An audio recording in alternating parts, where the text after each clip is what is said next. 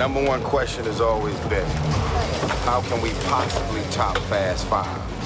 How is it possible? I'll show y'all right now. Fast 6. You see it. You see it.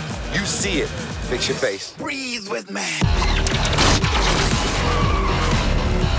They had this idea of, what if we put these guys up against a tank? Guys, they got a tank.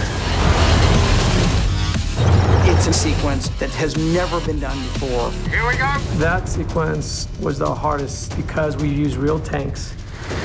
And we knew that if the tank hits something it's not supposed to hit, it's destroyed. There is no forgiveness.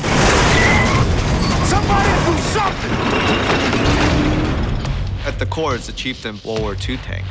But then we redesigned everything. The real tanks only do 30 miles an hour. So far, we've done over 60 miles an hour. It's a custom tank.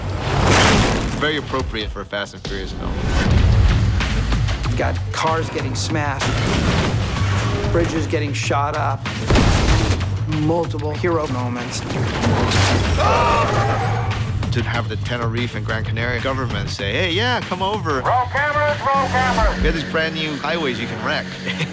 It made all the difference.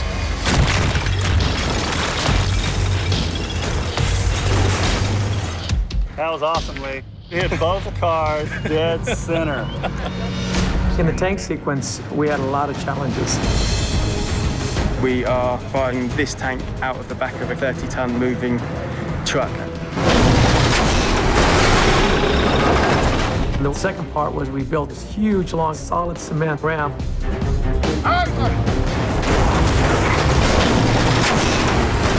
It's 60 tons blowing out of this thing through the cab of that semi and runs over another truck. It was unbelievable. You crushed the car like it was nothing. But to make a tank on an open piece of freeway interesting, you have to have head-on traffic. Spiro with Second Unit was able to actually shoot this real.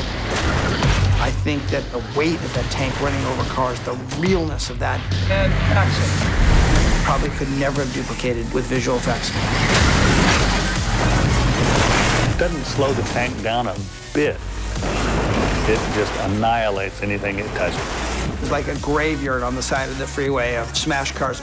Cars that are 5 feet tall that now are 12 inches off the ground. But that's Fast 6. It's all about the destruction and the heroes saving the day.